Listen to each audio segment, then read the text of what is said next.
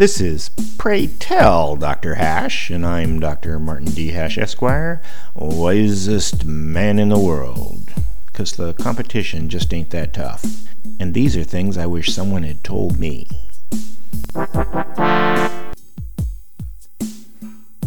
Today's topic: liberty came from the Enlightenment. The Enlightenment occurred in the 18th century.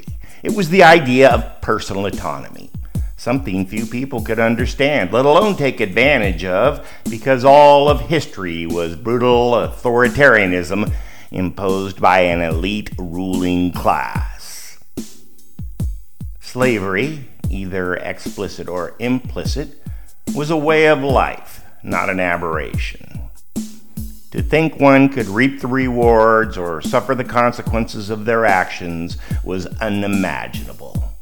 Soon the King's Guard or roving bands would come take whatever they wanted at any time. With semi-honest government that recognized the constraints of aristocracy, the Enlightenment was able to foster the beginnings of what we now call liberty. At the time, the focus wasn't individual autonomy so much as the idea of democracy.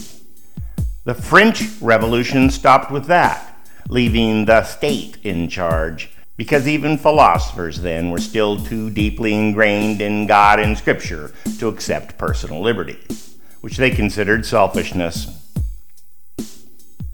Americans, however, went the whole way, providing liberty to the individual, so each person could make decisions for themselves rather than elites making decisions for them. This is all against a backdrop of kings and priests controlling society, with all decision-making power vested in them. And ruling classes don't give up power voluntarily, so liberty can be considered a miracle.